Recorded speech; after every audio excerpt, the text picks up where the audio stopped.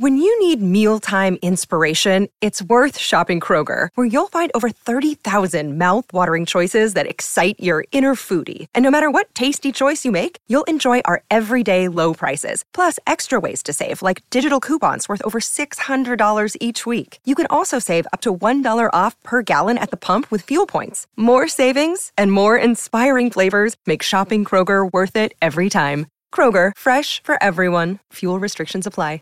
You know how to book flights and hotels. All you're missing is a tool to plan the travel experiences you'll have once you arrive. That's why you need Viator. Book guided tours, excursions, and more in one place. There are over 300,000 travel experiences to choose from, so you can find something for everyone. And Viator offers free cancellation and 24/7 customer support for worry-free travel. Download the Viator app now and use code Viator10 for 10% off your first booking in the app. Find travel experiences for you. Do more with Viator. Bandwagon Nerds is taped in front of a live studio audience.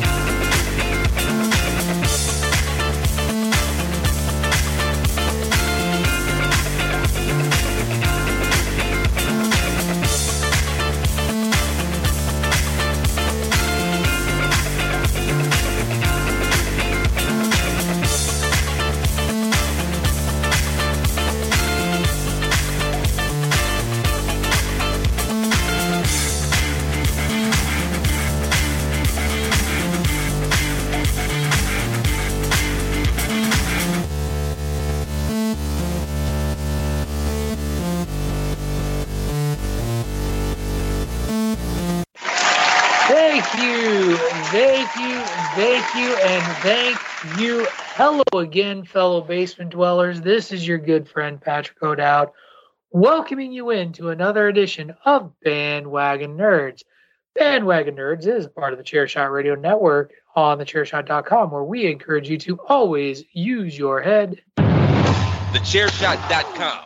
Always use your head. And I am back. I am refreshed. I am relaxed.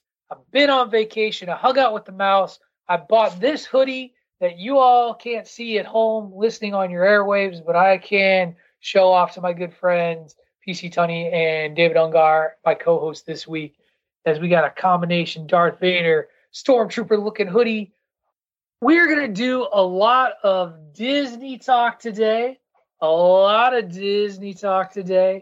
Because while I was away, Disney dropped a bombshell and fired their CEO, Bob Chapek, and brought back the previous CEO, Bob Iger. We just traded one Bob back for the OG Bob.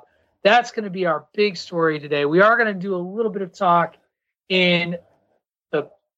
Is there... What's going on? The dogs are mad about this? No, one of the dogs is gagging on something. Hold on. Oh, is that Bob Chapek? Dog is Bob... choked up Bob Chapek. But yeah, we're going to do a lot of talk about Disney today because, well, that's the news. That's the news in entertainment. And this is going to have a ripple effect, I think, through a lot of what we talk about, whether, Dave and I, and Dave in particular, he talks a lot about, he's a big park goer and hopes for how it impacts the parks, but it also had a pretty significant impact on the streaming service and films. And I think that we're going to see a lot of that in what we talk about today. We are, of course, today is the day, guys. Today is the day we finish Lock and Key. Hallelujah. Sweet baby Jesus. Fellas, it's over. We made it. And, of course, we will visit the trailer. But before we do any of that, I did want to talk a little bit about, life while I was away, starting with last week's show. I just had one question, guys. Just one question, because I did listen to here's the thing that I learned about while at a Disney park is if you want to ride the rides you want to ride, you have to get up early before everybody else so that you can get these things called lightning lanes so that you ride the rides you want. And the lightning lanes go live at 7 o'clock, and then it's like the Hunger Games. You got to like load the app, click on the time, hope that you get it in time, and then go from there. But that meant that I would set an alarm early because I was on lightning lane duty for rides, and I would listen to podcasts. And of course, I did listen to last week's edition of Bandwagon Nerds, which set a record for the fastest lock and key review episode of all time, as it was, we hated it and moved on. Dave, I appreciate you. You tried. You did try. You were like, well, they told the little, and Tony's like, fuck it, we're leaving. We're out of here. I even gave the intro music for the first time in weeks just to try. You did. But I had one question coming out of this show, because I don't dispute the conversation. It was during the trailer park. Did we really need like 15 to 20 minutes talking about a Jesus video game? Yeah, we probably did. Did we? Yeah, I think we did. So. But why though? Tony and I are going to give these real short answers. We did. Were you here? I need Were you more here? for good radio. But you weren't here. You had to be there, man. You had to be there. Did I? Yeah. Did But you weren't. You weren't. Were you there? Were you there? Pat, I all was not there. I'll say is Okay. when this game gets released and the firestorm of backlash hits, you will Oh yeah, we're gonna talk about that too. Appreciate the fact that we were ahead of the curve on this. That's We're all just I will say. foreshadowing our next conversation about Jesus Christ video game Superstar. I guess the question. Real the question game comes is out. because this isn't the first Jesus Christ video game ever made, and we're already spending too much time on Jesus Christ video games on this episode. It's your fault. I don't know. Whoa, the little O'Dowd has arrived. I haven't even introduced miracle. him yet. Jesus Christ. It's a miracle. The I talk prologue. about Jesus Christ and the little O'Dowd arrives. I guess that's the cat's out of the bag, kids. We have a special guest. He's already excited. He wanted to talk all about his experience with the Bandwagoners, about his Disney vacation. Before we get to him, though, I did want to talk a little bit about my trip experience. Dave, we just did a 5x5 that everybody's going to hear on Tuesday, where we talked about overrated and underrated Disney attractions, which was a lot of fun. I'm glad we did it. But the park going experience, I found it interesting because there's been a lot of vitriol aimed at Disney Genie Plus. I don't know that I thought it was all that bad. Like, other than the nickel and diming Lightning Lane deal for the popular rides. That sucks and is terrible. But the app itself, I thought was very, very helpful in allowing me to set up my day, at least for the rides I wanted to ride. And kids, here's what you need to know if you're going to Disney World or Disneyland and you're using the Disney Parks app to set up your experiences. It's hard. It's not hard. Don't listen to the little guy over the shoulder. You are allowed to, if you want to be a part of the program, you're going to be quiet until I introduce you. Anyway, the show has completely been gate crashed. Another Ray, I see. Yes. I'm okay. This is so worth it. The app itself does allow you days prior to tell it what rides you're most interested in riding and will prioritize those for you to be able to pick for your Lightning Lanes. So it allows you to get first crack at rides you want to ride, so long as you're savvy enough to set it up that way and then go to your tip board the morning of to make your selections. Now, paying $75 because it costs $25 per person to ride Rise of the Resistance sucks ass and is a money-grubbing scheme that maybe Bob Iger will get rid of. We'll have to wait and see how that all shakes out. But on the whole, that experience I didn't find to be the worst ever. We used it all throughout the trip. We were able to find dinner reservations we didn't know we were going to be able to get. We were able to add late character dinners where we got to do like dinners where the characters came by and get pictures because people drop their reservations as stuff comes up. And we were able to, the Mrs. O'Dowd was really good about sort of finding their way on and really getting an experience that was worth it. So that being said, Dave, I know you have a little bit of a rebuttal to that. I don't dispute that. I don't dispute that the app works as it's intended, and they've worked out some of the kinks in the system, and that's that thing. The backlash comes from the fact that you used to be able to use this fast pass system for free. And yeah, it would have to be done, with paper. You'd have to go and get, you send somebody to run to use your tickets to get the rides all set up, that sort of thing. But I think like one of the things that I've noticed he's having problems again. One of the problems that the cast members don't do the best job of managing Lightning Lane versus Standby. Whereas in the past with like Fast Passes, they did a better job of that. Now it's just like this massive rush of Lightning Lane people, and the Standby people are just sitting there with their thumb up their ass for 5 minutes, which I get it. That's what you pay the premium for, but it used to not be that way. And they haven't quite worked out. How do we get more of a balance? Yes, the Lightning Lane guys can cut the line and get to the front, but once you're there, how do we balance between the people who've been sitting in line for 2 hours? So that's kind of, it works better as far as like generating your rides. I won't use the Genie thing for that because I don't know. I don't trust Disney's analytics as well as some of these independent. I use a different program to map out my itinerary based on statistical data. But yeah, I mean, It works. It's a good system. It's not that bad. Like the Max Pass right before the pandemic was like $10 extra, but you didn't get these nickel and diming. We're going to charge you a premium to go on these rides that you really, really, really want to go on. It's like, shouldn't that, if I'm paying like $25 extra, shouldn't that just be part of it? Why do I have to pay extra for these rides? I mean, that's where I hopefully they'll get rid of that part of it. Right. And we'll talk a little bit more about that after the show. The other thing that, we'll talk about some other things later in the show too, of like things I hope they bring back from experience to experience. I will say for a family like ours who doesn't frequent the park, we've only gone twice in 3 years because we live in Massachusetts, so that's a trip. But two, just wanting to be able to make sure that we got all the experiences that the Little O'Dowd wanted to experience and some of the newer rides. The app I found to be helpful, even with the price point, which I do think so. You get no dispute from me on that front. I will say the Little O'Dowd, who I'm going to hand the mic over to and the headphones over to so that you guys can talk about his trip experience, did develop a list of 3 things that he feels should be removed from Disney parks at all costs. Hopefully, but he doesn't want to share that. So I'm only going to share a couple of them.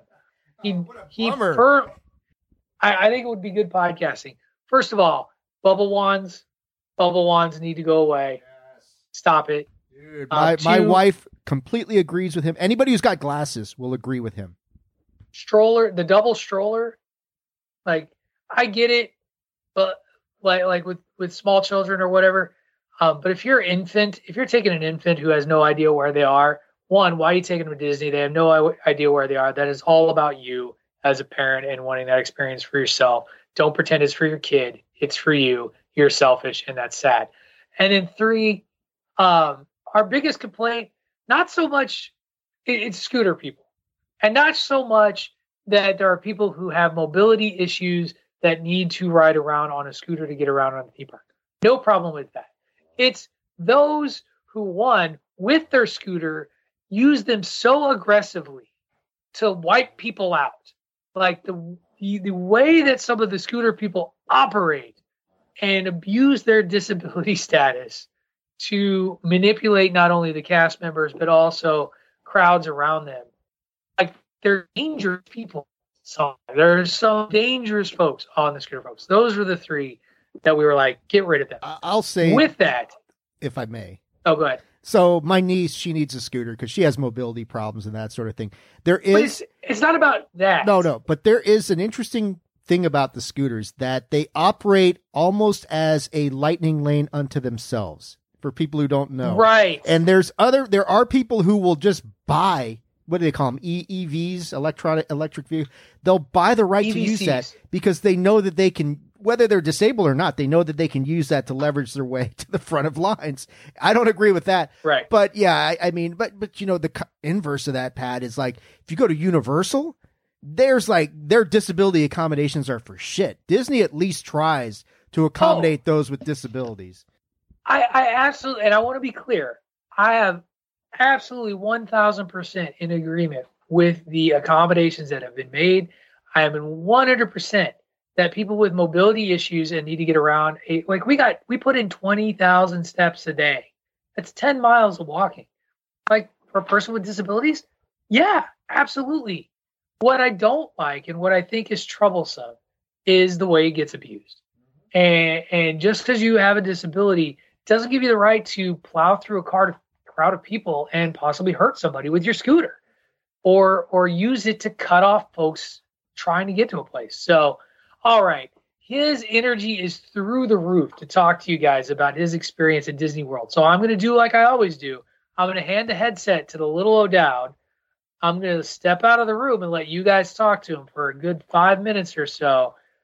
I can't wait for, the results when I hear him badmouth me in my absence. He's already giggling. He's so excited. This will be more entertaining than Lock and Key, Tunney. That's for sure. It is. I'm kind of sad 100%. Ray's not here or Aesop isn't here to talk to him as well. So give me a second.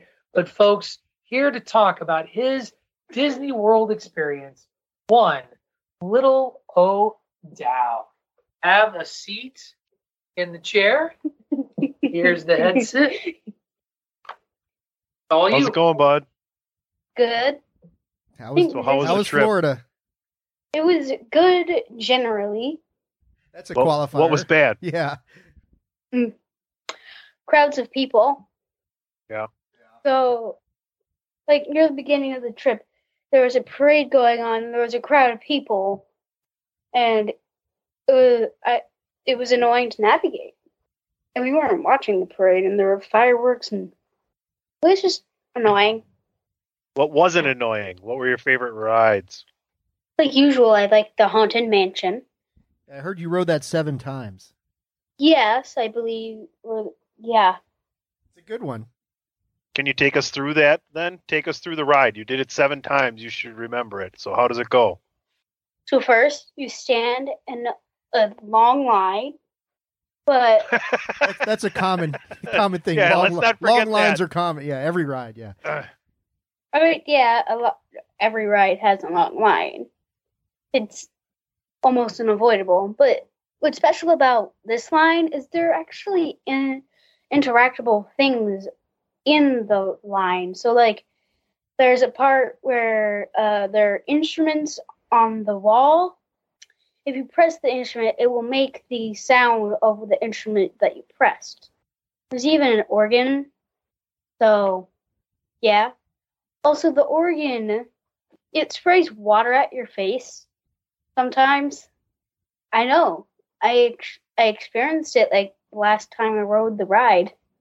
So what part of Haunted Mansion, like, the ride, they go through the graveyard, they go through the ballroom, that sort of thing.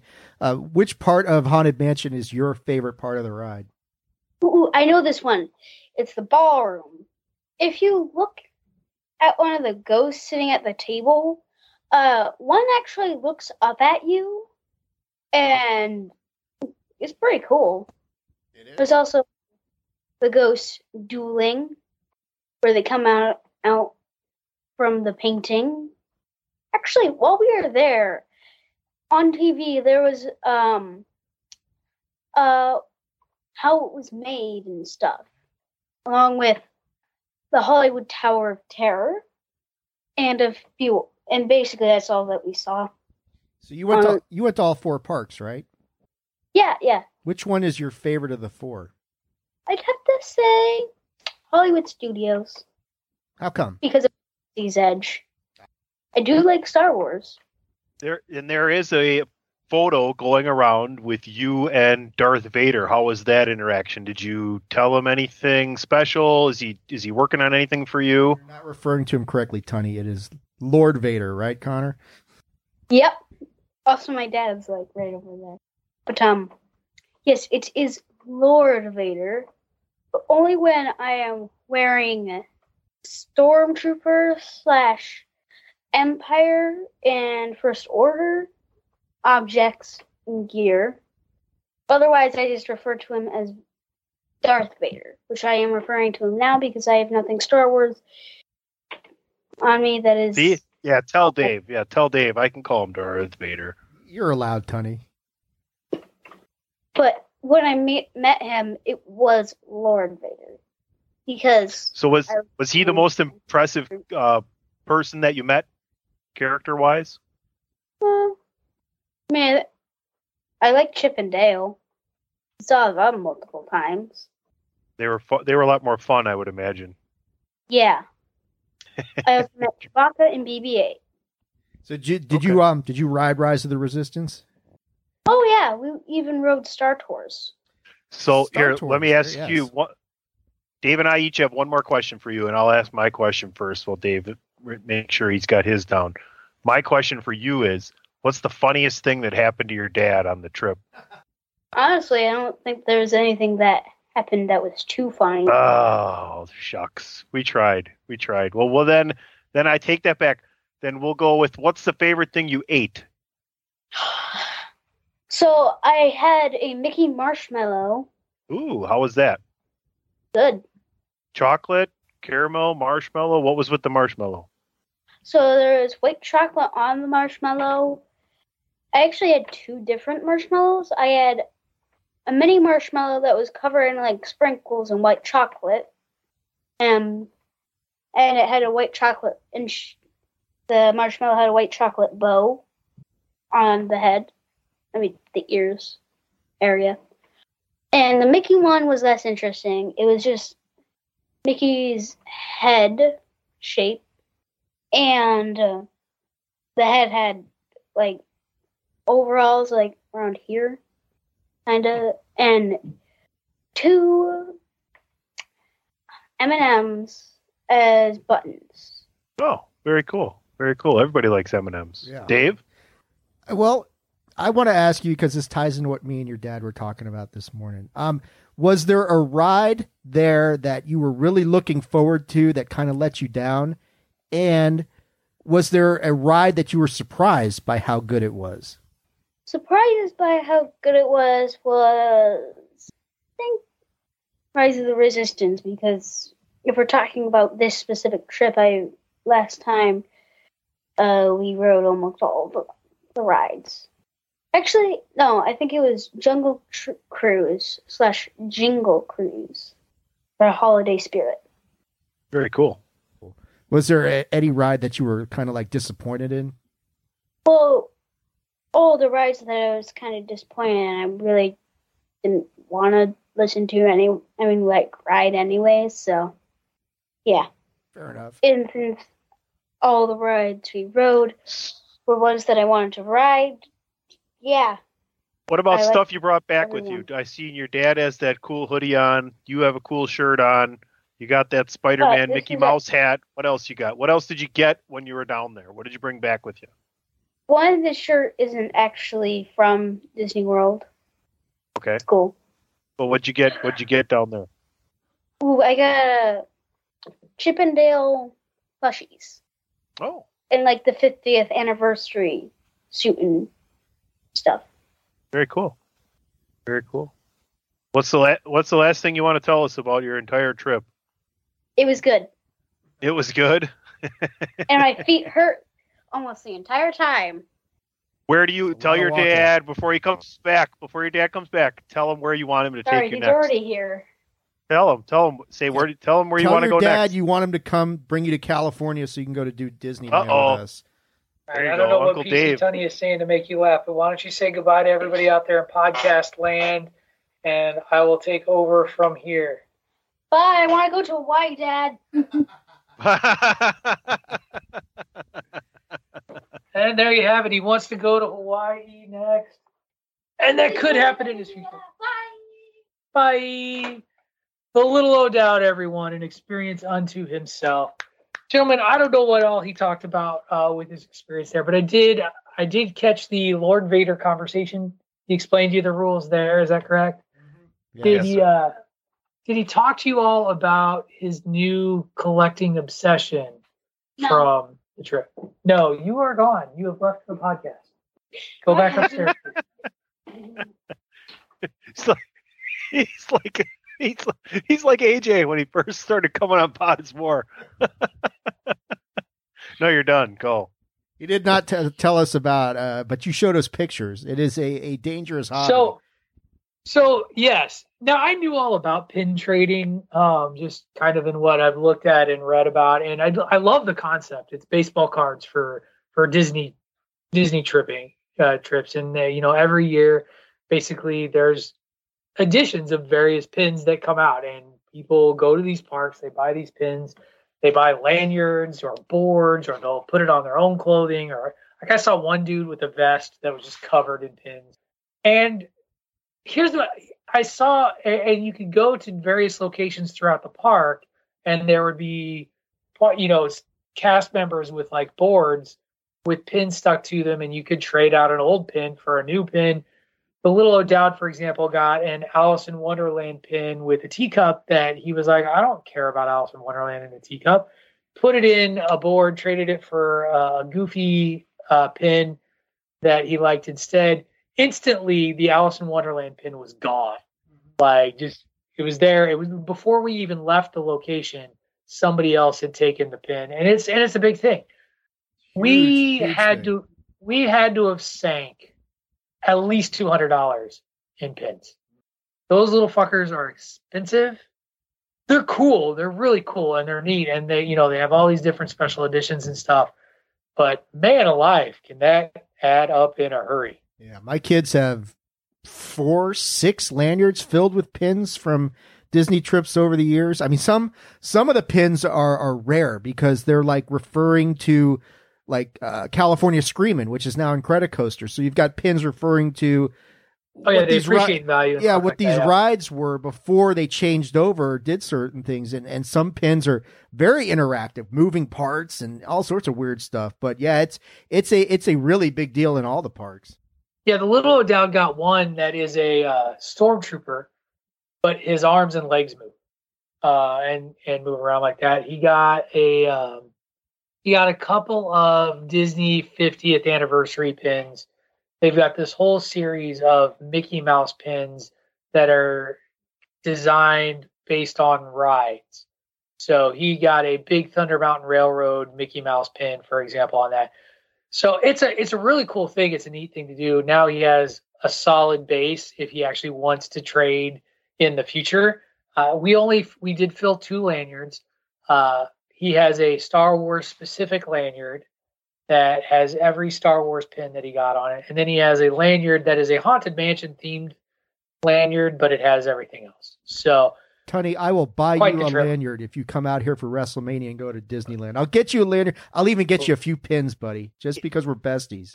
Let me tell you something. I thought I heard Patrick say that they did something called Disney tripping, and I thought maybe, twice a year for an entire weekend, adults only. It's Disney tripping. Well, now they do have a drinking tour that you could do at Epcot, because Epcot has beers of the world or alcohols of the world. They actually do a wine event in November where you go to Epcot in an evening and drink wine from various countries, because that's the setup of Epcot that I think is really interesting. Like the front part of Epcot, it's actually like 3 different parks. You've got this space park, which has Mission Space and has the Guardians of the Galaxy ride and the test track. So kind of the future. Then there is an environmental side that has one building that's an aquarium, and another building that talks about the land and is about conservation, as well as randomly in there an imagination section where Figment, the famous dragon that is only existing at Disney theme parks, has his own ride. But then at the very back of Epcot is the World Showcase. And it's basically this big horseshoe, and each section of this, it's divided up into sections of different countries around the world with restaurants and breweries in many cases that are themed based on the country that you're in. And so you can get booze in like every single country, starting at Canada and finishing in China. And people do that. Like people go to Epcot and just do a tour of the world. Dave has done the tour of the world drinking at Epcot. Yes, it is. You just go from country to country. Some of the, like, I know Mexico's got a nice little boat ride. That Cerveza. You can do the boat ride, get cerveza. There's it's food, it's booze, it's just, it's memorabilia and souvenirs the whole way around this circle tour. I know France has got the Ratatouille ride thrown in there somewhere and that sort of thing. Yeah. So it's really cool. Yeah, there's in Norway there's a Frozen ride with Anna and Elsa that a lot of people line up for, and then in Mexico there is the Three Caballeros have a ride that is largely regarded by many as an underrated ride at Disney parks. We actually didn't have a chance to ride it, so I missed out on that one. Also, low wait times on that one, but overall the trip was great. The little O'Dowd, as he probably told you, met Lord Vader twice because he wanted to make sure that he showed off all his regalia. He met Chewbacca, BB-8, plenty of other stuff. It was great. It was worth the ridiculous amount of money we spent to do it. So there you have it, everyone. The O'Dowds went to Disney World. We are back facing the cold gray of New England as we speak. And now we're going to force PC Tunney and David Ungar to talk about Lock and Key. Because, gentlemen, it's thanks over. for your money. Very much so. And Mickey took a lot of it. But hey, memories were made. Let's talk Lock and Key. Because, guys, it's over. It's over. Tunney, how do you feel now that it's all over? It's over. I'm glad it's over. So, in what I'm sure will be a surprise to no one else, this, much like this season, felt like a very rushed denouement conclusion to the saga of the Locke family, in which the big bad defeated in 15 minutes and still managed to have me yell at my television screen. Because, damn it, you establish this creation key in the previous episode that can create inanimate objects, which, by the way, defies the rule that it established when it was introduced, where they said it can draw any living thing and make it alive, and then suddenly it can draw anything and make it so. But whatever. Rules have no meaning. Down is up is down. Fuck this show. So we have this creation key. We're escaping Gideon. We're trying to flee. We get to this Harlequin box, which they have proven you can't open in any way other than magic. And then they try to devise an elaborate, weird scheme to defeat Gideon by pushing him through the gazebo gates instead of the answer that's in front of you of drawing a key to open the box. And then they don't even draw a key to open the Harlequin chest. They draw a door in the Harlequin chest to open up to get all the keys out of there. What the hell is wrong with the box? You're missing so many more utter distasteful, cringeworthy points in the story. Jump in. Gideon knows how to drive a car. Yes! They even poked fun at themselves for that. Right. The montage of him like around the car blowing up. First, the car it hits an invisible bump and flips over 74 times, and then there's a hold moment, and then the car explodes, and then Gideon. I mean, oh my God, we thought it was bad before. It was like suddenly whatever studio was doing this, somebody said who was in charge, and it was like undeniably happening. It was bring your child to work day, but not only that, let them do the work day. So we had an 8-year-old that decided to go, I know this story, and I want you to give me what I want here, and I want you to give me what I want there, and I want it to go this way, and then we're going to go and have an explosion here, and then the mom's going to push him back in there, and then we're going to have a key montage at the end. That's going to be the best thing. We're going to pull all the tropes out of everything, and it's just going to be I am surprised I wasn't too dehydrated to do this show today, considering I watched this finale just beforehand and have been gagging ever since. So here's the thing. I actually liked the whole like family Locke reunion thing. Like I didn't hate that. That was like, the only redeeming part nice. of this entire season. I agree. I absolutely hated I hated the resolution. Like there was no climax to this portal that we've been threatening. Like there was never you just never felt like there was any real danger that's going to be like, even in like, I'll use Avengers Endgame, and this is unfair. There's like at their lowest point, there's like a moment at their lowest point. Cap gets up. He's a man alone, strapping the shield, staring out at Thanos. There was no moment even remotely like that. And so, yeah, we defeated him. We shoved him over the cliff. We stabbed him with with the Alpha Key. They did the mini montage of the keys, like you mentioned, Tunney. And I will say part of it was like, oh yeah, I remember that key vaguely, sort of. They did do you the courtesy of showing you a little video of a few of them, so you knew what they did. But I think it was okay. And I guess that the whole point of and thank God Ellie got her job back as a fucking track coach, and that everybody was there to cheer her on as she showed up. You know, like, oh my God, that's so great. And thank goodness. What's the brother's name? The uncle dipshit? Duncan. Duncan dipshit. Yes. Duncan dipshit. Thank God he always has his room. Like, they're not going to turn it into Josh's some kind of man cave. Okay. They're not going to do that. That was in question. Folks. And it's not going to happen. Always Duncan's room. Blech. At least Dave. Well, yeah, I think, I mean, the resolution. No, you can't have it, Dave. It's Duncan's. Yeah, the resolution of the whole Gideon storyline in 15 minutes was absurd. The stuff with Rendell, the time thing to get some closure on that whole thing, that was fine. I agree with you, Pat. I had no problem with it. The ending drug on. It was kind of like, I know the Lord of the Rings sort of scenario where it's like, you guys could have ended this a while ago, but you can't compare it to Lord of the Rings because this is not Lord of the Rings. It's way more trash than, but that drug on too much. Like Tunney's saying, there's like storylines and story arcs that no one gives a shit about. Why are we even mentioning this? Just to add on some time.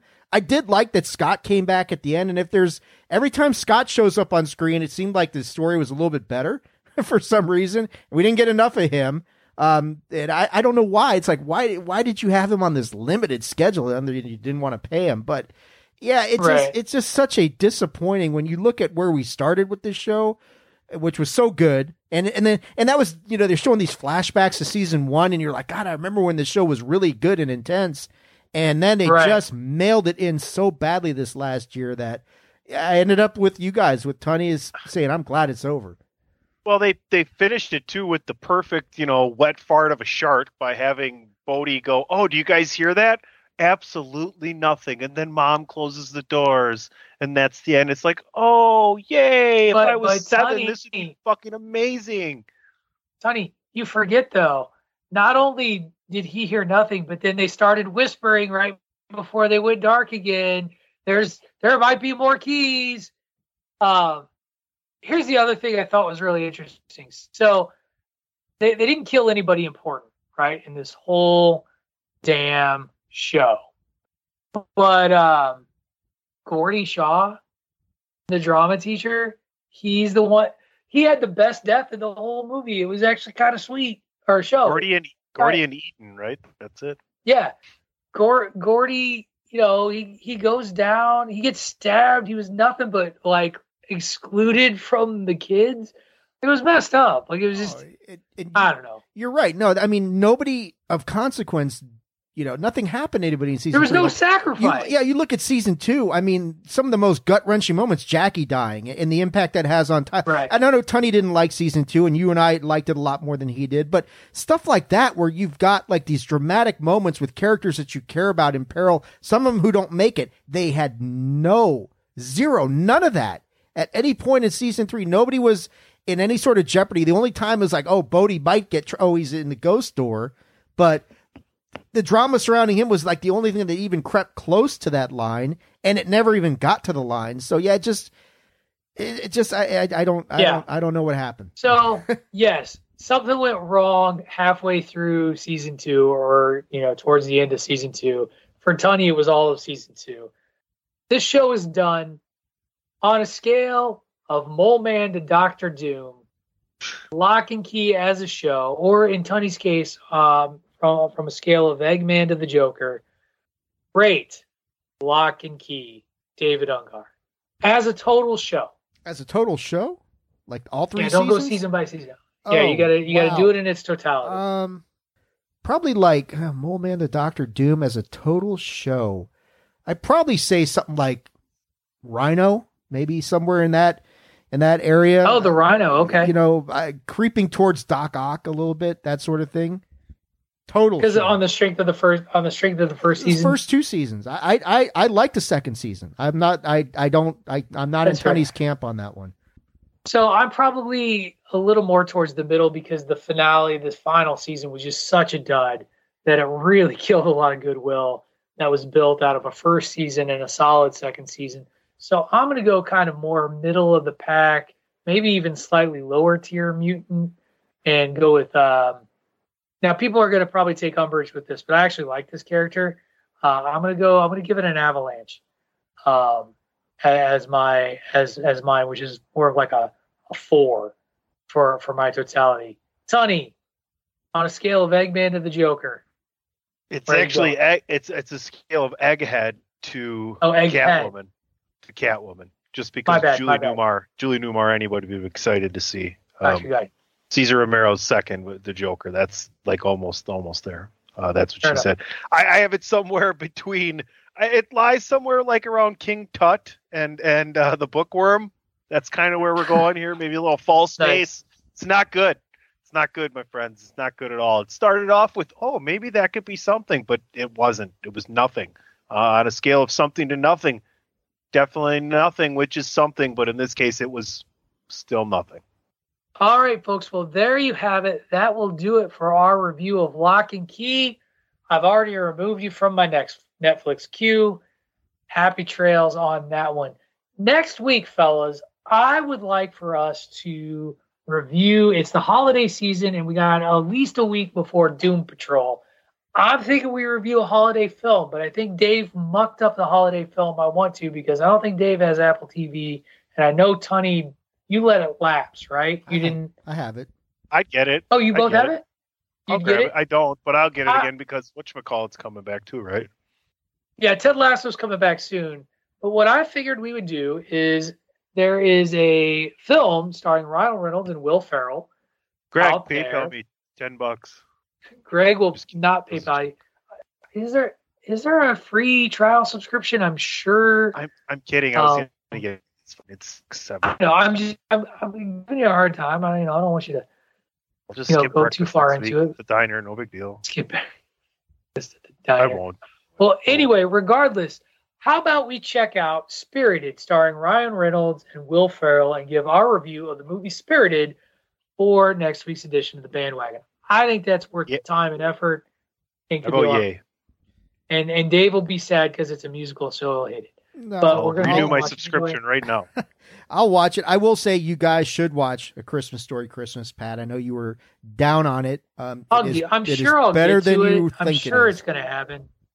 I don't know. Maybe I'll watch it tonight. I've already kicked off my holiday. Let me know what you think. I think you'll like it. They did. I told people I'll say this, and then I'll leave. They tried really hard to honor the magic and the memory of the original, and that goes a long way. So, well, I do appreciate the effort. What I also appreciate is that we're going to take our first commercial break, and when we come back, we're going to talk about a couple of trailer parks. Brief visit to the trailer park today, as we head into all of the Disney fun here on the Bandwagon. So stay tuned. Trailer Park coming. You are listening to Bandwagon Nerds here on the Chairshot Radio Network, part of the Chairshot.com. Support for this podcast and the following message come from Corient. Corient provides wealth management services centered around you. They focus on exceeding your expectations and simplifying your life. Corient has been helping high achievers just like you enjoy their lives more fully, preserve their wealth, and provide for the people, causes, and communities they care about. As one of the largest integrated fee-only registered investment advisors in the U.S., Corient has deeply experienced teams in 23 strategic locations. Corient has extensive knowledge spanning the full spectrum of planning, planning, investing, lending, and money management disciplines. Leverage Corient's exclusive network of experts to craft custom solutions designed to help you reach your financial goals, no matter how complex they may be. Real wealth requires real solutions. For more information, connect with a wealth advisor today at Corient.com. That's Corient.com. Corient.com. You know how to book flights and hotels. All you're missing is a tool to plan the travel experiences you'll have once you arrive. That's why you need Viator. Book guided tours, activities, excursions, and more in one place to make your trip truly unforgettable. Viator has over 300,000 travel experiences to choose from. Everything from simple tours to extreme adventures and all the niche, interesting stuff in between. So you can plan something that everyone you're traveling with will enjoy. Real traveler reviews give the inside scoop from people who've already been on the experiences you're considering. So you can plan with confidence. Free cancellation helps you plan for the unexpected. And 24/7 customer support means you can travel worry-free. Download the Viator app now and use code Viator10 for 10% off your first booking in the app. Find travel experiences for you. Do more with Viator. Without the ones like you, who work tirelessly to keep things running, everything would suddenly stop. Hospitals, factories, schools, and power plants, they all depend on you. No matter the weather, emergency, or time of day, you're the ones who get it done. At Grainger, we're here for you. With professional-grade industrial supplies, count on real-time product availability and fast delivery. Call, click Grainger.com, or just stop by. Grainger, for the ones who get it done. Promotional consideration paid for by the following. Hey folks, PC Tony here. Thanks to our new partnership with Angry Lemonade, you can save 10% on physical products and digital commissions using the promo code ChairShot. Head to angrylemonade.net to check out their amazing catalog of products and services. Use the promo code ChairShot to save 10%. That's angrylemonade.net. All right, welcome back. Quick trip to the trailer park today, everyone, as the pickings were really slim this week. And when I say slim, I think it's evidenced by the first movie I picked on here, because it's not exactly typical bandwagon fare. But as usual, before we head into this beautiful thing we call the trailer park, we need some banjo music. So Dave, play that beautiful banjo.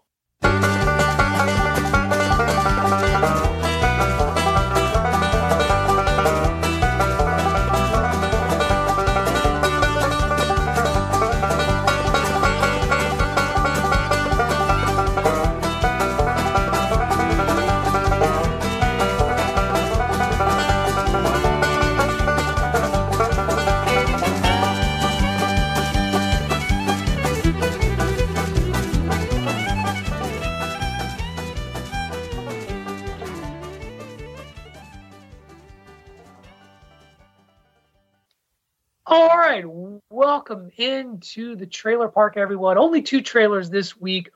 One a little bit outside of what we normally do here at the bandwagon, but since Dave decided to use a trailer for a video game about Jesus as a conversation point, I feel it's okay to talk about the immortal Tom Hanks, as he is putting out a movie titled A Man Called Otto. And here's the thing, is I think this movie's going to do well. It appears to be curmudgeon-y, lonely old man, widowed old man, who finds warmth again in the world through the family that moves in next door.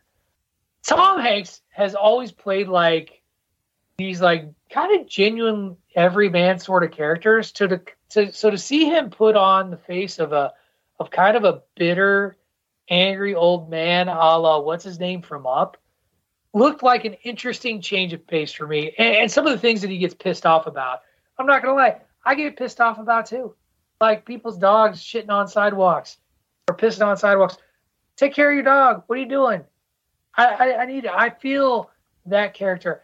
I'm interested in this. I think Tom Hanks is one of my all-time favorite actors. I really don't think that there's a movie he's in where you can go wrong watching him do his work.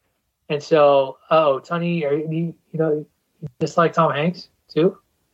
Like you just is this another Keanu Reeves situation? No, what are you doing? I don't know. You're making faces though. Oh, I was agreeing. Right? Okay. Packers And then on? you were like, Packers yeah, aren't playing, are they? no. And then he No, was they like, played tonight. there's no role he can't conquer. And I'm like, no, there's no role. I was with you. Oh, okay. So tell us more. What do you think of this trailer for A Man Called Otto? I agree with you. I It's think not going to be in 3D, so I'm sorry. yeah, wouldn't it? You can feel the curmudgeon in 3D. We see a lot of ourselves when we have a bone to pick here with Tom Hanks, and it's kind of refreshing because what happens here is you see that every person does have their gripes, right? Because Tom Hanks is the every person playing it. What is this? Where is this in movie theaters? Is this in a streaming? I want to see this. I feel like this is like Grumpy Old Men meets like some Hallmark heartwarming stuff. You know, we're gonna get the comedy, and then the family and the girls look cute and everything. So I definitely think it'll be a really good movie. It'll be a really good family movie, and Tom Hanks just hits a home run. The story of a man named Otto, and not the story of Otto Man. According to nice, by the way, I appreciate that Simpsons reference. You're welcome. According to the interwebs, Christmas Day is when this releases, December 25th. So, Dave, your thoughts on A Man Called Otto? Yeah, it's a little bit of a different role for Tom, but certainly nothing he can't pull off. It's as far as Christmas holiday movies, it seems like a little bit of a different take on Ebenezer Scrooge. But instead of being the cheapskate of the world, he's just bitter at the world because of presumably what he's lost. But like you're saying, there's not a role Tom Hanks can't do. He's probably the preeminent actor of our generation. So yeah, it looks like something fun. Like you're saying, learns to start to feel the warmth in the world. Obviously, he's had a tremendous loss that has made him bitter, and it looks very entertaining. So, sure. Is this just live action Up? No, I don't think so. I mean, nah. I mean, Up's a little bit different sort of thing. I mean, I don't know. Maybe if the little girl in there becomes like the focal point of bringing him around and reconnecting him with the world. Maybe, but Up was such a unique sort of concept that I don't know if this. And I don't even mean that in like a condescending way either. No, I want to be clear about that. Yeah, I think you're figuring out a way for this movie to succeed past its expectations critically, right? And for it to do that, it needs to have an extremely serious nature to its main storyline, and everything that we've seen in the preview needs to be nearly the large majority of the comedy inside of the movie. Does that make sense? Like, otherwise this is just kind of a fluff thing that we all go, 12 months from now, we don't really remember it was out, but we all kind of enjoyed it.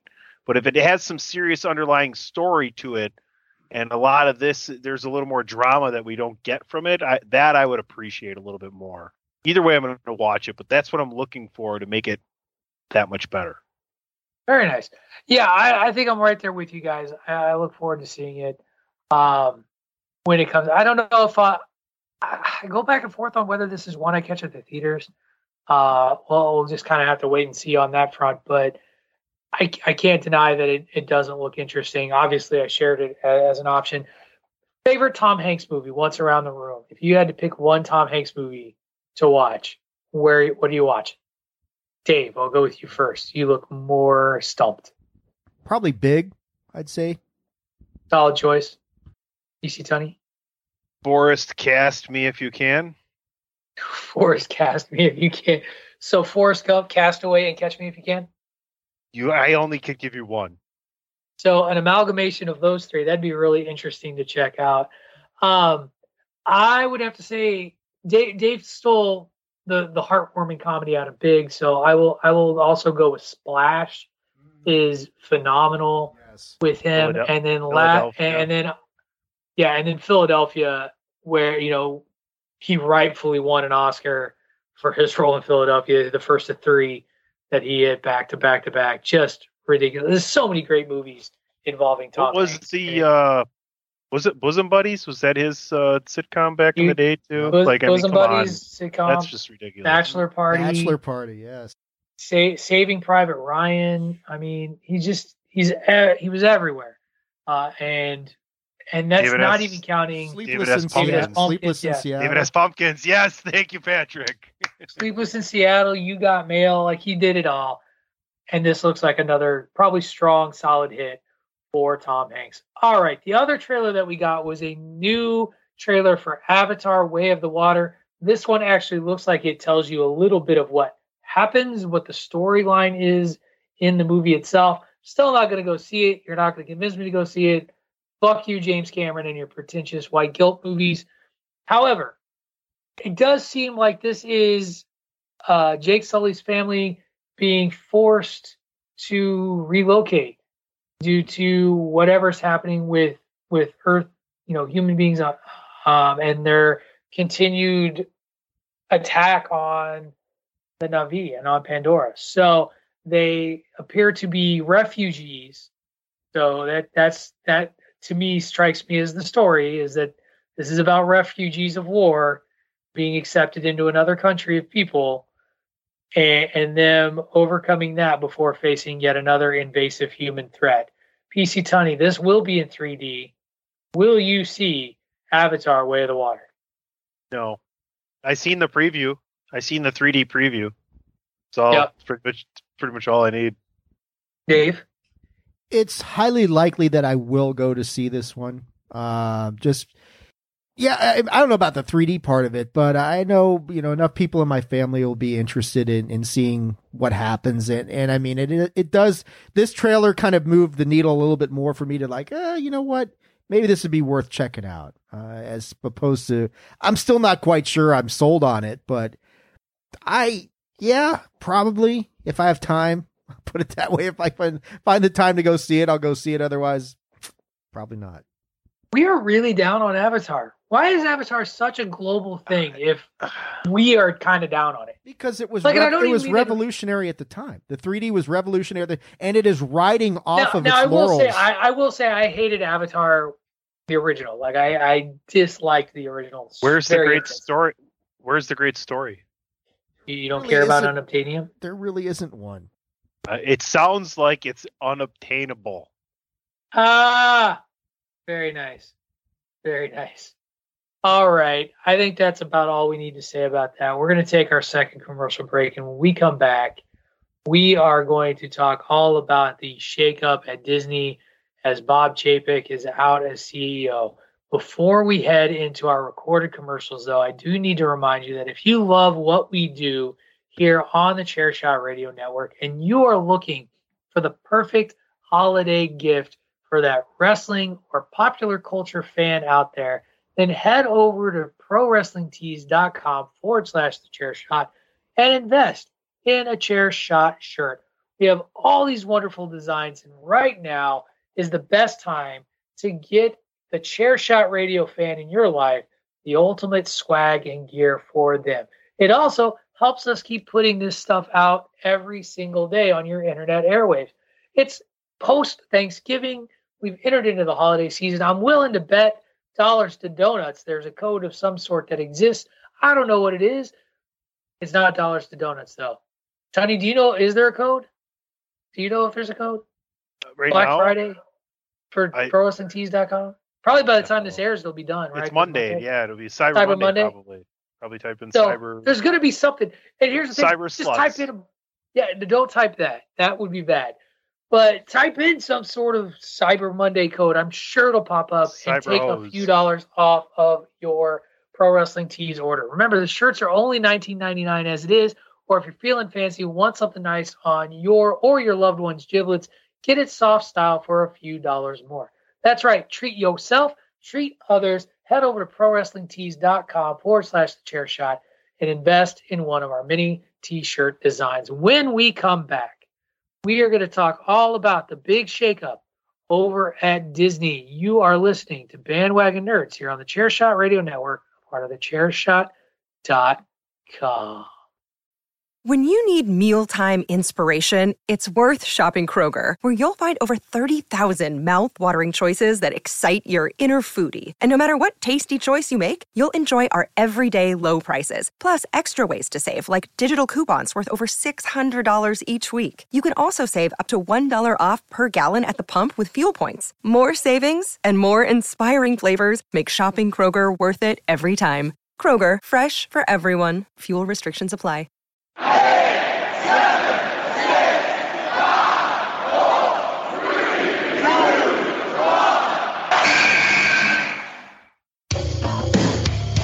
This is your boy Kenny Killer telling you to make sure you check out thechairshot.com, bringing you breaking news, interviews, podcasts galore, everything pro wrestling. Make sure you check it out, thechairshot.com.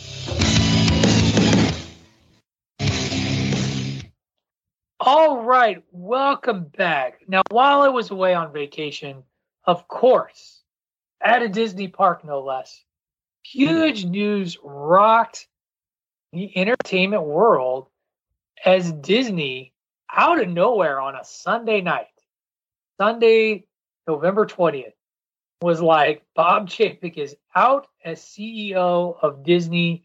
Bob Iger is back in. Now, Bob Chapek, since taking over 11 months ago, by the way, only 11 months as CEO of Disney, handpicked successor of one Bob Iger, very, very, very, very, very, very quickly in his role as CEO, alienated a large portion of the people who love Disney products, whether that be parks, whether that be, his alienation of Pixar and the things that were being done with the animators at Pixar Studios, to his non-stance, half-ass stance regarding Florida's Don't Say Gay bill that then led to immediate backlash from one Governor Ron DeSantis in Florida over Disney World. Just a train wreck of 11 months, not to mention poor navigation of COVID.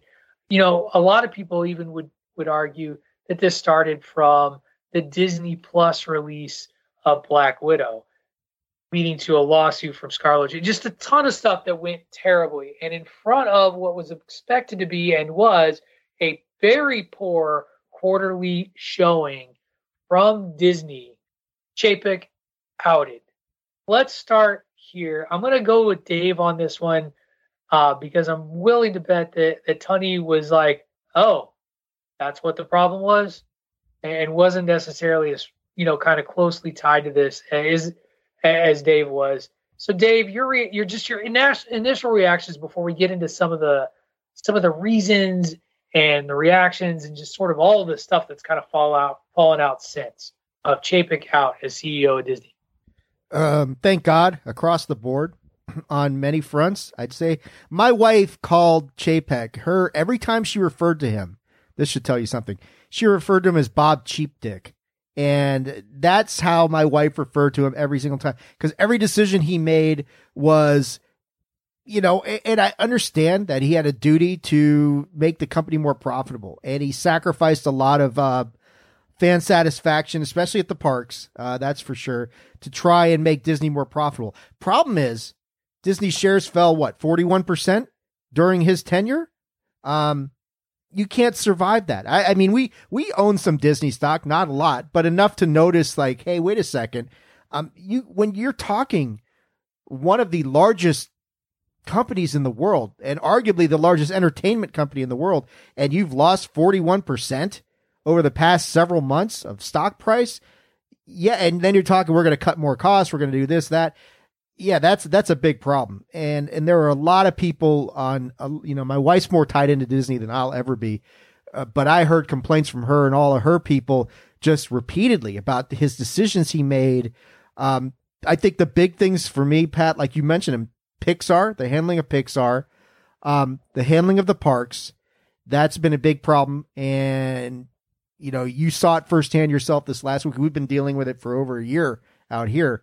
So, yeah, I don't know if things are going to change overnight, but I think, across the board, there was a lot of optimism. And you saw it. The market reverberated. Once he got brought back in, shares went back up 30%. So hard to argue with metrics like that, right? It's true. Tony, your reactions to this sudden change in CEO firing of Bob Chapek? I don't know. Is it more sudden for all of us than everybody that's looking at this on the inside out? Like, from everything you read, like I've read everything you put out there, it seems like a lot of people seen this coming.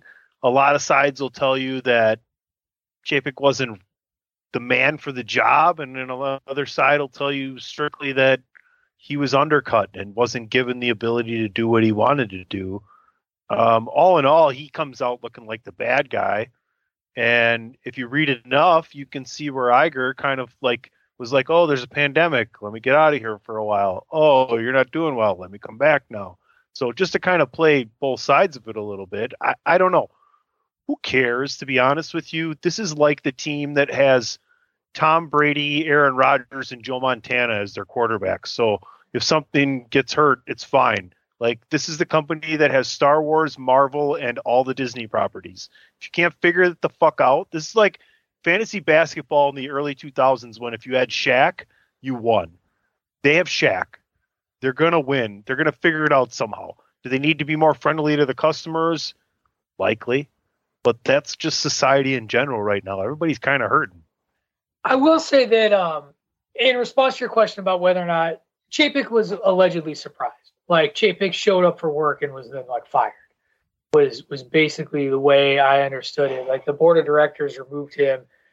And we're going to get into some of the other side of it. I think one of the things that's really interesting, you mentioned all these properties that Chapek owned. For me, what was really telling, and let's Dave sort of brought it up a little bit, but we can get into it here. I'm going to get over to the article. For me, you talked about these properties that Disney owns. What was stunning to me is that with all of those properties, and whether or not you want to start with it's starting with Black Widow, was the decision to release Black Widow to Disney Plus was it a no cost? Was that one of the ones they did for free, or did you premium. Have to spend? It was like the $30 premium thing. Yeah, that basically they tried this Disney premium thing. It was Raya the Last Dragon. One of them was free. That they released. We talked at end about this whole misuse or mishandling of this movie, right? And where it was put up and what happened and things. But did we ever bring his name up in doing so? His name specifically, no, but it was Disney in general. But here's the thing: at the end of the day, where does the buck stop with a major decision like that by Disney? It's the CEO. Is this the head coach kind of thing? Like, oh, we're struggling, so we think you're a good head coach, but we're going to get rid of you. And our old head coach, he's available because he picked you, but he's like Phil Jackson wants to come back again, guys. Like, Montana got boring. I don't have to just do home games anymore. I can travel now. I do think that there is some of that to that, and Abigail Disney.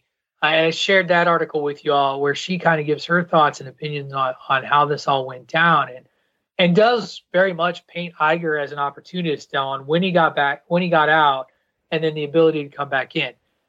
At the end of the day, to me, what was truly staggering is that under his watch as CEO, $1.5 billion in losses from the direct-to-consumer division at Disney. So, $1.5 billion for the quarter. So that's all Chapek as CEO. And, some of the other things that can be argued, I'm sure we're going to talk about Parks in a little bit, but a lot of the dynamic pricing stuff that came from Parks that Bob Chapek supported was actually brought forward by a different executive that then Bob Chapek co-signed on when it comes to the changes to Disney Plus. I can't even remember the guy's name, but there's this really fun tweet out there that I used to share where the guy kind of gets a pass because he looks cool and kind of hipstery. He looks like one of you guys, but he's the guy who was like, let's increase the price of soda by $3. Let's do this dynamic pricing model for Disney Genie Plus. So depending on what day you're at the park. Or one of the other things that happened to me was on Thanksgiving Day, you could only do one lightning lane for in the morning, and then you had to wait till 10:30. You had to wait 3.5 hours or something from 7 a.m. before you could do a second lightning lane. And so you couldn't even get as many lightning lanes as you were able to do and plan out your day the way you wanted to on Thanksgiving Day because of that dynamic model that they put out there. The reservation system was something that Chapek signed off on as part of a reaction to the pandemic. The end of the meal plan feature, which is something I desperately want them to bring. Just even the reopening of restaurants, and they're still having staffing problems right now. They're still having trouble getting people hired to fully staff. But to get a dining reservation at any Disney location right now, good luck. Good luck if you didn't do that morning of 3 months ahead of time to make those dining reservations based on your park tickets. So there was just it's not only that he made tough decisions, and we haven't even talked about, he had been talking about layoffs forever. And the other rumor is that it was coming, that layoffs were on the horizon, that they were looming. Now, whether or not they still happen under Iger's watch, who knows? But it wasn't looking good, and a lot of his decisions were not popular. Yeah, I mean, speaking specifically about the parks, yeah, I mean, the Pixar thing, that's a whole can of worms. The decision on Black Widow as to when to release it, why are we pushing this thing back? This film's been done for a year. That's its own conversation. I think from the park standpoint, and I don't envy them because the parks were shut down. I know Disney World opened a lot sooner than like Disneyland was, like 6 months later. And that's, we talked about it when they're happening. The parks were losing they were losing $1 million a day at least, or more, right. Probably more than that because they were all shut down. That's a big loss because those parks are huge money generators for Disney as a corporation. But yeah, like you mentioned, the reservation system. See, this is the part that I don't understand. And somebody who frequents the parks, and you just experienced it, we experienced it a little bit more, but you started this reservation system as a response to the pandemic because you allegedly wanted to limit crowds. And we want to know how many people, we're only going to allow this many people into the parks. Fine, I get that. But once it was clearly evident that they weren't limiting shit anymore, that they were just letting in their full capacity, why do we still have this reservation system that makes it so if you get a ticket, that's great, but you have to have a reservation at the park? And trying to manage that is one of the most cumbersome things that you can go through as anybody going to the parks. So for me, it's like, this doesn't make any sense anymore. The pandemic is not over. I understand that. But if you're going to let crowds in like it is over, and then you're still going to use this reservation system to really screw people over, and like the stuff like my wife is a pass holder. Chapek basically called pass holders the undesirable element. How do you alienate, people like your that? Your most dedicated fan base, and you're calling them the undesirable element. That's a horrible decision to make. So, yeah, I mean, from that standpoint, he made a lot of bad decisions with the parks. The Genie Plus thing didn't roll out well. The nickel and diming, like we've talked about on these rides, that it's like, why do I have to pay even more just to skip the line on this thing? Just the general feel, it wasn't so much like Disney World, but like when you go to Disneyland, which has a different feel than Disney World does, it just didn't feel right. It like the magic was like not there, and that's a big problem when you're talking about the most magical place on earth, and the magic's gone. Somebody's done something wrong. And I think that led to the Bob Iger comment that everybody said, like his big concern was that it looked like Bob Chapek was, quote, killing the soul of the company. My thing is, and I do think this is a fair point to bring up, and I've done this Disney World experience twice now. Once pre-pandemic, and then just this past week. The vacation is supposed to be a time to relax, a time to enjoy and experience. Vacation should not feel like work, should not give you anxiety, should not create stress. You should not have to create you shouldn't, like, I shouldn't have had to set a 6:30 a.m. alarm to wake up for 7 a.m. to book Lightning lanes. And previously, the previous trip, you didn't do that. Like, you could book your Lightning lanes 3 months in advance of when you were coming to the park. So I do see the argument that it created this model for park goers, created an environment that would be anxiety and stress inducing. And if you've ever been to these parks, it's already a high stress sort of thing for a lot of families, even before this new system. Like, I joked that I think I sent this as a text to Dave or a message to Dave. I also sent it to Greg.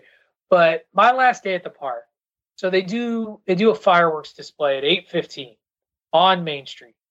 And they start lining people up. They start herding cattle to get you to where you can watch the fireworks display. And there's this mom who is trying to corral her kids wearing a shirt that says "Blessed Mama." Clearly proud, losing her ever-loving shit on her 4-year-old, who's just being a 4-year-old in Disney World. And yet mom is freaking out on this kid, and like, you just saw it time and time again. So you've already got this environment where parents feel this intense, and this is a feeling that exists no matter what. When you travel with children, if you choose to be a parent and you're going to take your 4-year-old to a place like Disney World, like, they're going to do things that you're not going to want them to do because they're 4 years old, and there's all this around. And if you try to control that, like many parents do, you're going to have an aneurysm. Then you follow that up with trying to make sure you create an experience that is worth all the money you spent to get there. Like, I get why people are screaming at cast members. I get why people stopped coming to the park, because when a vacation itself is work, why the fuck are you leaving work? And for some folks, it's like that. And so hopefully we'll see some change. But like, on my trip this summer, when we're going to scenic Wisconsin bound, to the Dells, where hopefully the stars will align, and I am sharing a pint or two with one PC Tunney at an establishment, I already know that the planning for that is going to be 30% of the stress that was planning our Disney experience. And that's just making sure that my kid doesn't kill himself on a water slide. So it's overly complicated. They've turned the system into something that's so complex with so many moving parts, and trying to keep, like, Disney World, where it's double the parks that Disneyland has. I mean, Disneyland's hard enough to manage. I did the whole Disney World experience in June, and I feel your pain, my friend. It's like, man, there's a lot that goes, and we weren't even on property. So at least you had the advantage, you were on property, which gives you an advantage. Right. When you're not, you're at the whim of the gods of what is the crowd tracker going to be like today. So it's a cumbersome, difficult experience to manage. And it was never like that before. And it shouldn't be that way right now. 100%. Tunney took a view of it that I wanted to make sure that we get to, and that was the perspective of Abigail Disney, who's the granddaughter of Roy. Now, the Disney family has shares of Disney stock, but not nearly the controlling interest of whatever it is. In 2010, for example, Abigail's brother Roy said the whole Disney family owns less than 3% of the company's stock. So it's not like they own a ton, but their voice carries some weight. And she brought up a really good point that Tony hit on. Iger did choose to step down just before the pandemic became what it was in the United States. And it is convenient that a guy who kept saying, I'm trying to retire for 15 years, finally retired right at a time when he knew things were going to be bad and whoever was at the head was going to look bad. Then the guy he picks kind of takes all the heat, and he decides to come back when asked. Now, it is a popular pick, as Dave pointed out. Like, he came back and stocks have gone up. But doesn't Bob Iger wear a bit of this too, Tony? At least some of this turmoil? Well, of course. I mean, it's like completely discounting the first, that's why they call it, what do they call it? When a new president gets elected, it's the first 100 days or whatever. Right.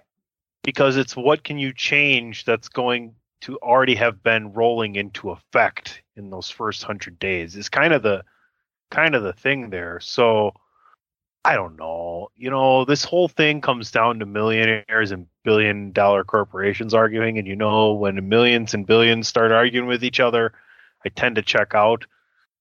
I think I said it before, and it's really all I want to say, kind of like Lock and Key style, is you have all the winning weapons.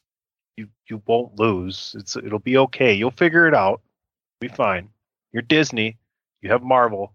You have Star Wars. And The Simpsons.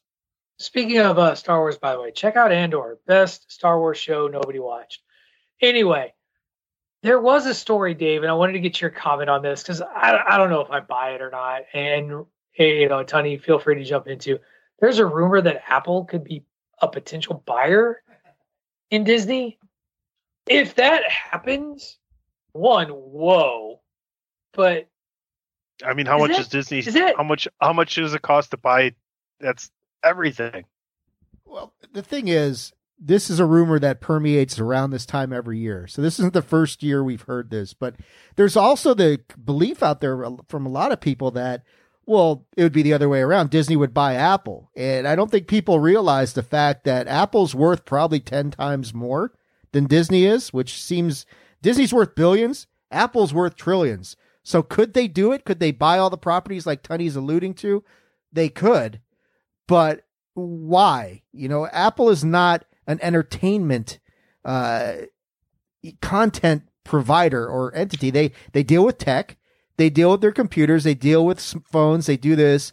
They do dabble in entertainment with Apple TV, and you kind of see how that works. I was going to say, says the guy who we just agreed that we're going to cover an Apple TV Plus exclusive movie. Even then, though, you look at what Apple TV offers and compare that to Disney Plus, and there is no comparison. They've got some shows on there, but they're not focusing on that arm of things. So why would Apple want to go and get and purchase? Yes, it would make them infinitely more valuable, but we talked about the parks. Apple has no clue how to run 7 theme parks worldwide. And why would they even want to try? That's just a massive headache that they'd be taking on. So could they do it? Yes. Would they do it? I would be absolutely floored if Apple wanted to jump in to dip their feet in that pool and say, yeah, let's check this out. So, but it's like, yeah, I've heard this a few times over the years. It doesn't, but it's the same. Like we hear Disney's going to buy WWE rumors pretty much every year, right, Tony?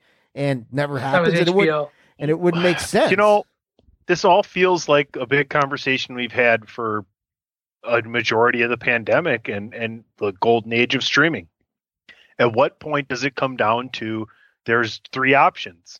And this is a way for Apple and Disney to both sustain themselves. This could be some kind of agreed upon merger with selective control. I mean, I could see that happening. We talked about like who was going to be the first network to grab their streaming and go in with a streaming and a studio, right? So these are all these things we've been talking about. They're all happening now. Yeah, I think one of the things that's interesting, David, is important to pay attention to is that if somebody was going to buy Disney last Sunday, or at least before last Sunday, would have been a terrific time to do so with the stocks at an all-time low. Currently Disney's valued at around $180 billion. The stock rebounded with Iger taking over, and price of shares went up. So we'll see if they remain a vulnerable piece to acquire. And I think Tony's onto something. Like if you're Apple and maybe you're just looking for the streaming content, you don't have to fire everybody if you take on Disney. You can continue running parks using the folks that are in place. But for their streaming service and their library, Apple TV Plus acquiring Disney, like Apple TV Plus becomes the most important streaming service in the country. And they're Apple. Easy. and they're Apple. So it's massive. If that rumor is to be true. Now, I personally don't buy it. I think that the price is going to go up and that Disney will continue to be Disney for the foreseeable future. Last question of this topic.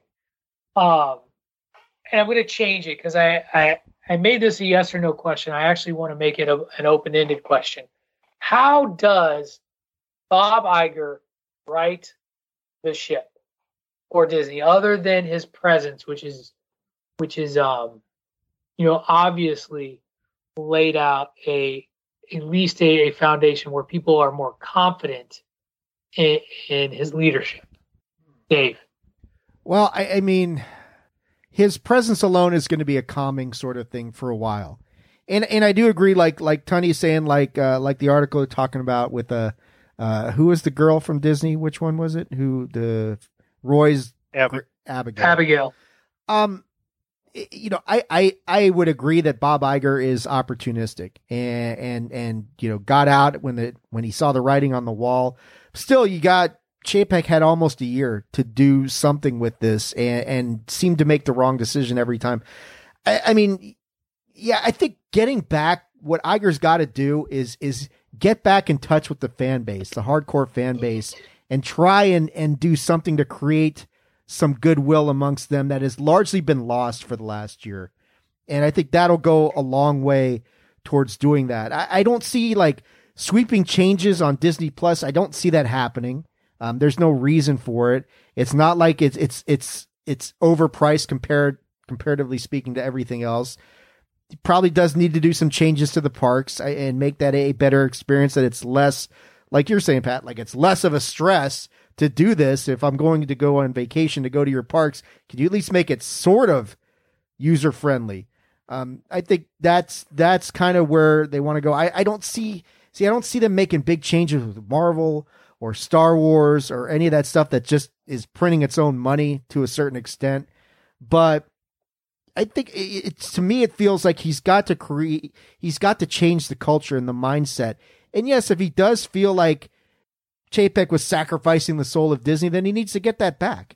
And that starts with the fans, and it starts with the fan base, and it starts with reconnecting with the people who made Disney what it was. Don't alienate your most ardent, passionate, dedicated supporters, your annual pass holders. Don't make them feel like they've done something wrong by getting this pass. I mean, that's horrible. Somebody who's a pass holder, I think that mentality permeated through Disney too much for the last year, and a lot of dissatisfied people. He's got to recapture that audience, make them feel like they actually are cared for. That goodwill will then translate hopefully into people investing more into the company and wanting to do more with the company instead of starting to shy away and say, maybe I need to look for opportunities elsewhere. So I think that's where he's got to start right now, is rebuilding that foundational relationship.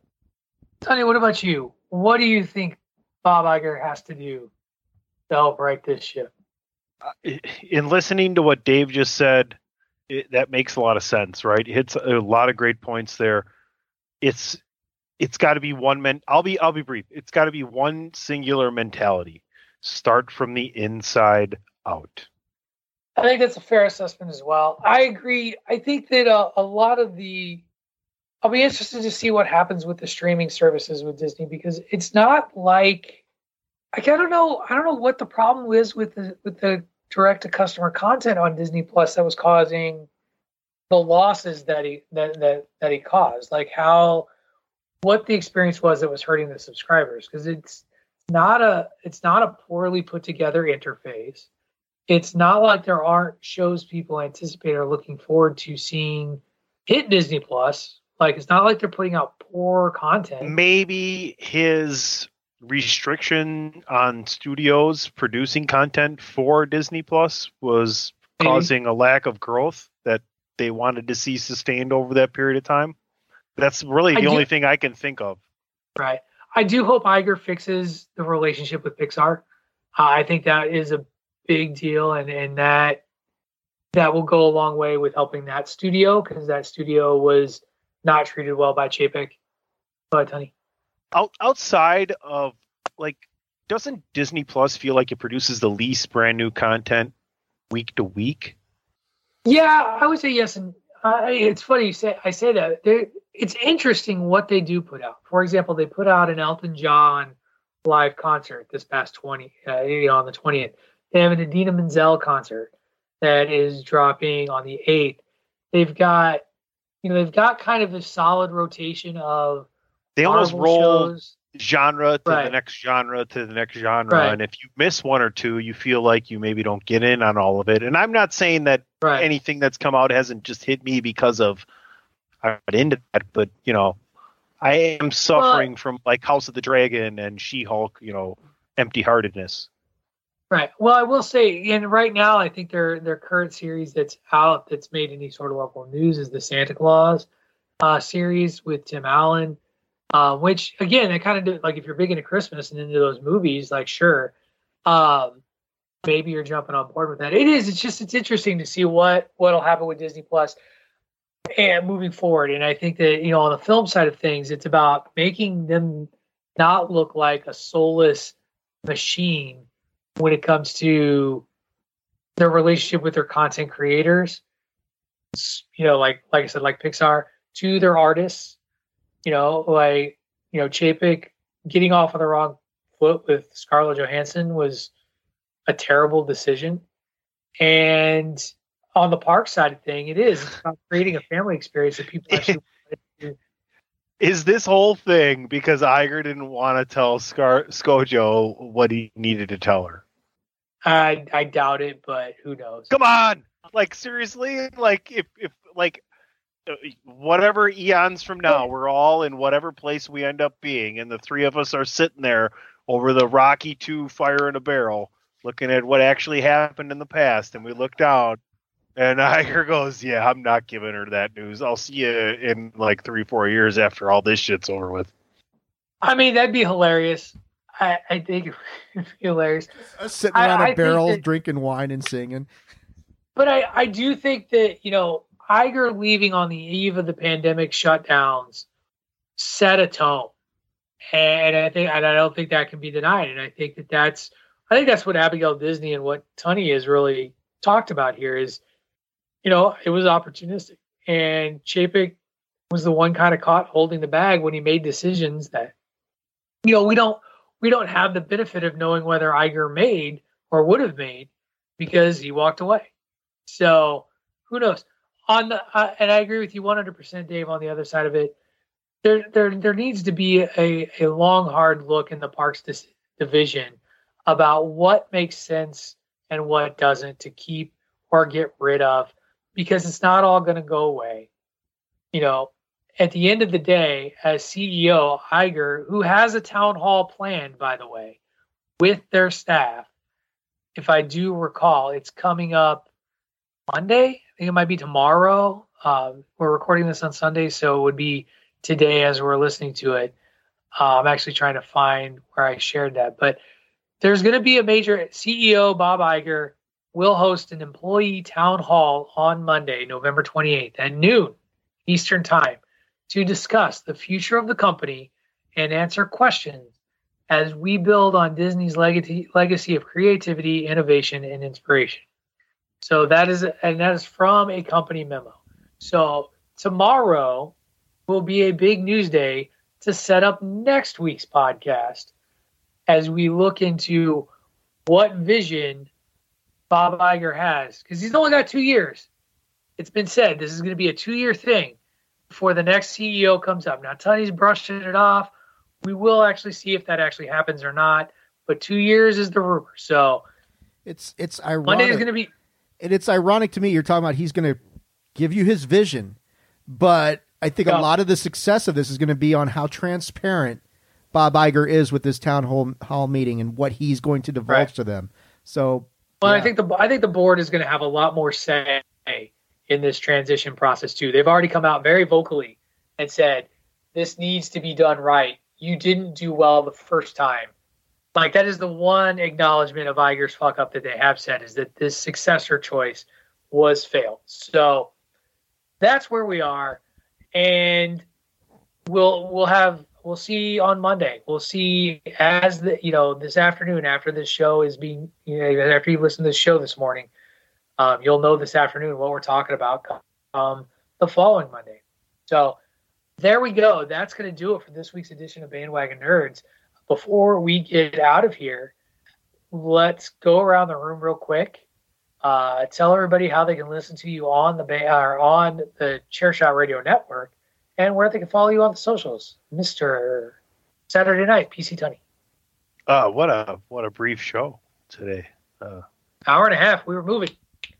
The Greg DeMarco special. It's our influence, Tunney. We were influential last week. You can follow me at PC. Thank God Lock and Key is over. Adios, sayonara. Put another pile of nerd on top of that one. Thanks for the first season. But PC Tunney, Twitter, Facebook, Chairshot Radio Network, ProWrestlingTees.com. Yeah. David Ungar. You can find me on Twitter at Commanders Win Again. Yes, apparently so. No, you can find me on Twitter at AttitudeAg. That is at AttitudeAGG, and Facebook.com/Attitude of Aggression. And by all means out there, everybody hopefully you had a very good holiday and have fun with the holiday season. Especially you, Tunney, and you too, Pat. I know it's going to take you a week to recover. Yes, it will. Glad I'm going back to the world tomorrow. So excited. You can follow me on the Twitter at Wrestling Realist. That is at WRESTLNGREALIST. You can listen to me every Monday, Tuesday, and Wednesday on the Chairshot Radio Network. Monday on the Bandwagon with Bandwagon Nerds. Tuesday with David Ungar doing Chairshot Radio. This week it's a 5x5. And on Wednesdays, Talking Wrestling with Greg DeMarco on the Greg DeMarco Show. That's going to do it for us this week. Now get yourself out of the basement. Get some sun. Watch The Future in Disney while eating all of those Thanksgiving leftovers. You have been listening to Bandwagon Nerds on the Chairshot Radio Network, a part of the Chairshot.com.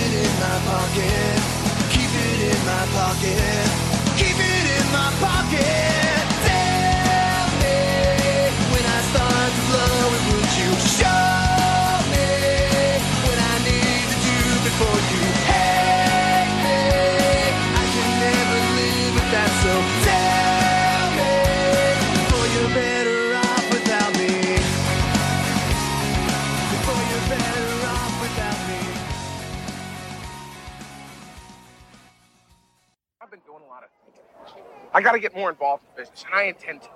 I mean that this time. I'm going to. I know the business. I was there at the beginning with Dad, remember? I just want to know, do we sell fruit and vegetables, or is it just fruit? You know, by the time I came home, she was already gone. Victoria left, huh? Yeah. You know why she left me, Freddie? Because I didn't love her. That bitch. Hi. Anywhere but the first 3 rows. Anywhere but the first 3 rows. Hey! Hi, Freddie. Hey, Alan, where's Victoria? Oh, she is sick, and she can't make it. That's too bad. I'm sorry to hear. See. Hey! Why didn't I love her, Freddie? Huh? Can you answer me that? Why didn't I love her? I mean, she had everything. She was bright. She was sensitive. She was beautiful. Hey, Alan! Hi. Where's Victoria? Flu. Bad flu. She's very sick, and she can't make it because of the flu. Give her my love, will you? You bet. Sure. I can't even give her my love, Freddie. I'm telling you, something in here is not working. There are worse organs not to be working. Hi, guys. Hey, Bauer. Where's that pretty lady of yours? She's not coming, okay? What, you want your money back? Well, I don't know. Maybe it's all for the best, huh? Hey, Alan. She left me. She moved out and my life's a shambles, okay? That's the news. You want the weather? Anywhere but the first 3 rows. Should really lighten up on the guy. That's the bride's brother. Support for this podcast and the following message come from Corient. Corient provides wealth management services centered around you. They focus on exceeding your expectations and simplifying your life. Corient has been helping high achievers just like you enjoy their lives more fully, preserve their wealth, and provide for the people, causes, and communities they care about. As one of the largest integrated fee-only registered investment advisors in the U.S., Corient has deeply experienced teams in 23 strategic locations. Corient has extensive knowledge spanning the full spectrum of planning, investing, lending, and money management disciplines. Leverage Corient's exclusive network of experts to craft custom solutions designed to help you reach your financial goals, no matter how complex they may be. Real wealth requires real solutions. For more information, connect with a wealth advisor today at Corient.com. That's Corient.com. Corient.com. You know how to book flights and hotels. All you're missing is a tool to plan the travel experiences you'll have once you arrive. That's why you need Viator. Book guided tours, activities, excursions, and more in one place to make your trip truly unforgettable. Viator has over 300,000 travel experiences to choose from. Everything from simple tours to extreme adventures and all the niche, interesting stuff in between. So you can plan something that everyone you're traveling with will enjoy. Real traveler reviews give the inside scoop from people who've already been on the experiences you're considering. So you can plan with confidence. Free cancellation helps you plan for the unexpected. And 24/7 customer support means you can travel worry-free. Download the Viator app now and use code Viator10 for 10% off your first booking in the app. Find travel experiences for you. Do more with Viator.